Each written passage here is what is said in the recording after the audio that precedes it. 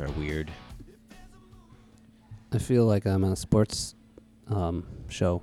You're like on a radio show or for a sports. Which is kind of cool. Yeah. I was a DJ for a short period. Where? This radio station at Purdue University. It was That's the radio pretty cool. station for the largest all-male dorm in the country, 4,000 people. Oh my gosh. All dudes? Yep. I Rock- was one rock of them. on. Yeah. Cool. So DJ Danger Russ. welcome, Russell, from Transfer to the show, to the Experience Milwaukee podcast. Thanks so much. It's How so awesome are you? to be here. Yeah. I'm great. How are Great. you? And we are, I mean, you're from Transfer, Yes. but we are also in the Transfer Pizzeria Cafe podcast studio. So so it this was is just a short commute for me. You could just walk here, That's right. or I was get up actually from one already in table the and room. walk to the next table. And cool. Hey, we're basically saying in this part of the podcast is, hey, if in this case, if you love, well, you guys have more than pizza, Mm-hmm. and maybe you'll get into that. But if you do love pizza and you're here for a day or a couple of days, like, you have to come to Transfer and try this out.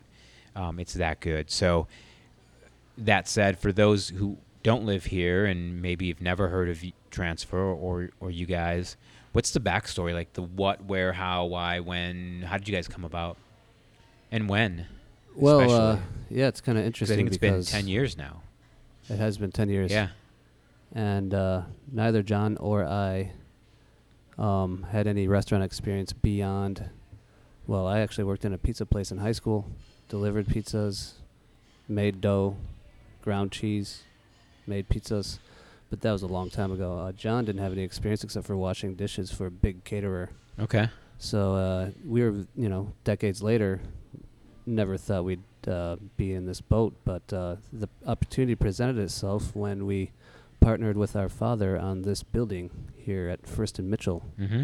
and the space was an open space. We actually looked for people to lease the space, but it needed a lot of work, and we couldn't find anybody willing to put the effort and money and resources into making it a viable space. So what actually happened is a couple friends of ours, John and I, were big fans of this guy, Vasil Lemberski. He had a pizza place down on Jefferson Street. It was a basement space, really weird, hard to see from the street. They didn't do very good business, but we knew about it, and we'd always go out down there, hang out with Vasil.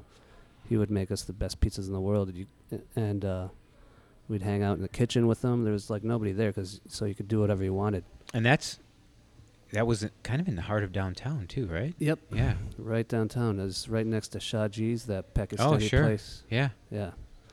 And eventually we had this space, nothing going on in it. We were going to his dead restaurant all the time. And at some point, a light bulb went off, and we were like, hey, Vasil, we need to get you above ground, get you to a space where people will just see your food, and because this would kill. This Uh-huh. product would kill.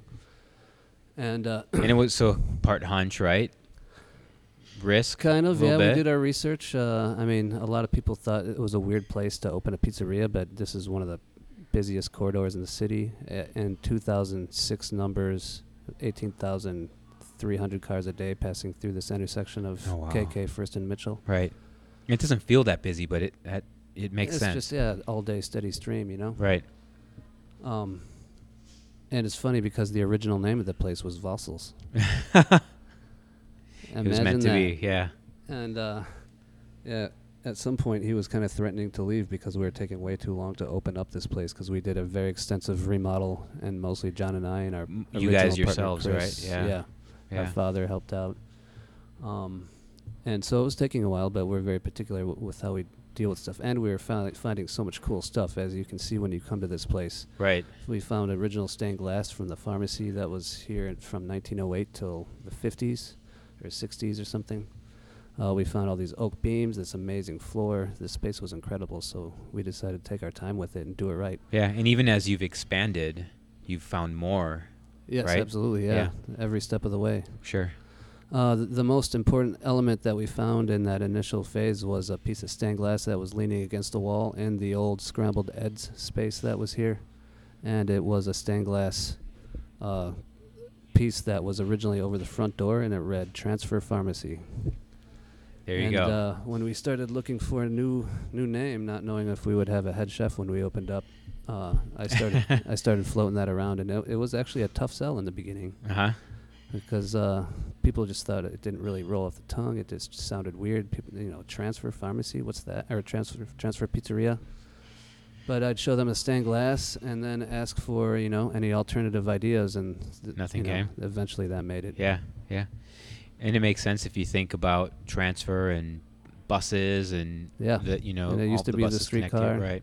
Right. My grandmother used to talk about taking the streetcar up to Mitchell Street and going to all the department stores, Goldman's right. and whatnot up Yep. there. Yeah, I did that as a kid from too. the east side, she would take the streetcar over. Crazy. So, so awesome history, and I think even we could go into the story of entrepreneurship and all of that, but the restaurant itself now, today, what's the vibe?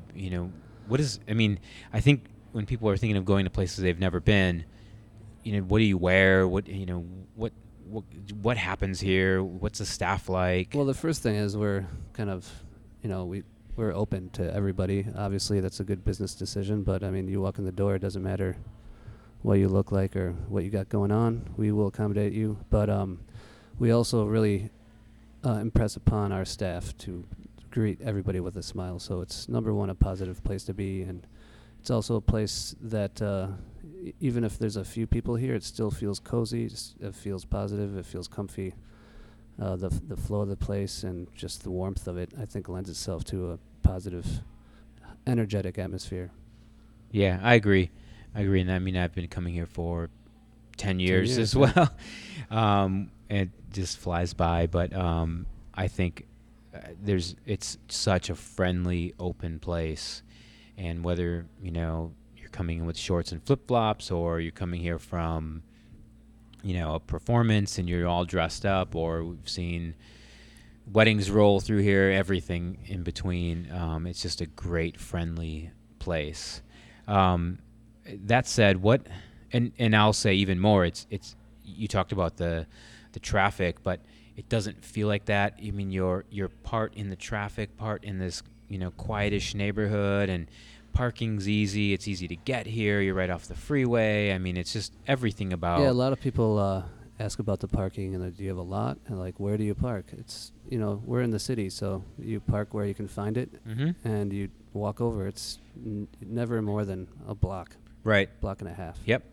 And I'll give the secret out. What's cool is, because I think a lot of people think there's a bus stop on the corner, or you've got kind of the loading zone partially there, but that's for our takeout customers. Right. But every now and then, or pretty often, I think that front corner right in front of the door is wide open, right?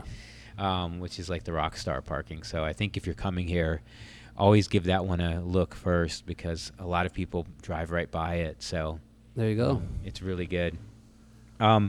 Food. What inspires what's on the menu, from apps to the main courses, the pizzas themselves, to even the drinks? I mean, what kind of inspires all the flavors? It's the original menu was inspired by Vassal, who had a great vision of simplicity and kind of elemental combinations. So a lot of simple but very effective combinations of flavors.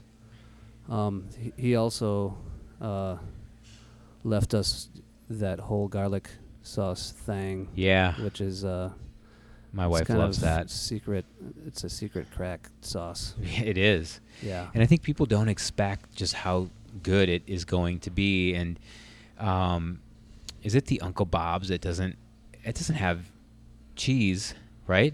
It is no cheese. And it's so I was dared at one point on Twitter to try the Uncle Bob's, and it's one of the best pizzas I've ever had. It's an amazing pizza.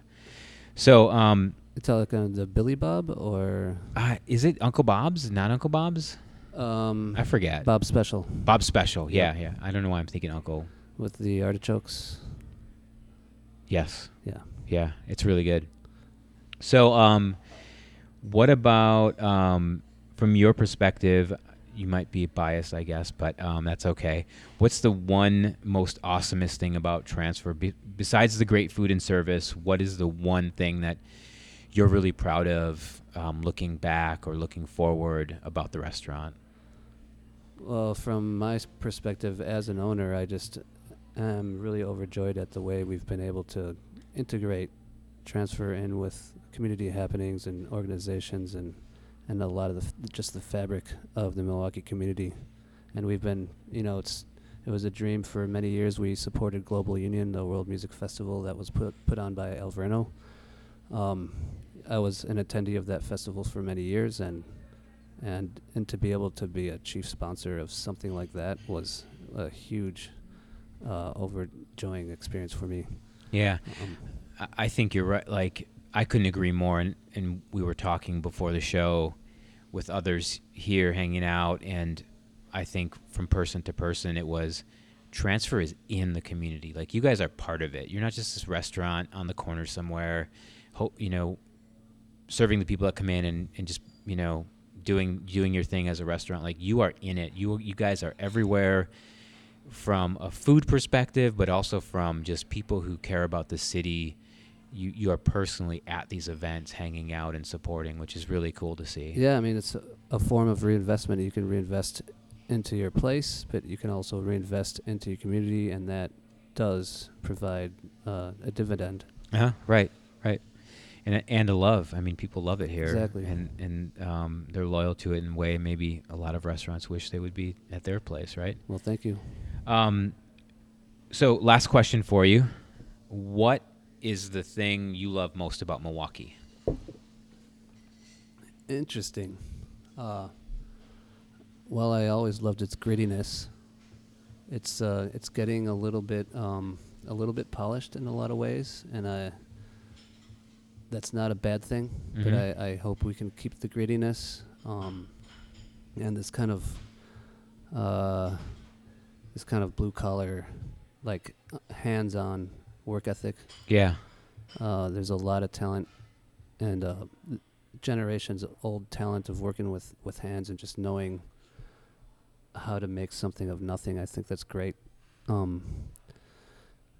People talk about the divisions and the poverty around, but I feel like always it's been the drive to kind of survive that is in the end creates a lot of creative solutions for things. And I don't know, you see both sides of it, but it's a great place on a great lake. Great place on a great lake. That's a good tagline that we've had in the past. And I think your perspective on shines through in how you guys have built this restaurant, really rebuilt the building and the work you've done. I mean, I've driven by or come here for lunch, and you and John are working, on a new wall or a new floor or something, and it's been cool to watch. And congrats on your success, and really appreciate it. And thanks for hosting the podcast here and sponsoring us. It's really great. So cool.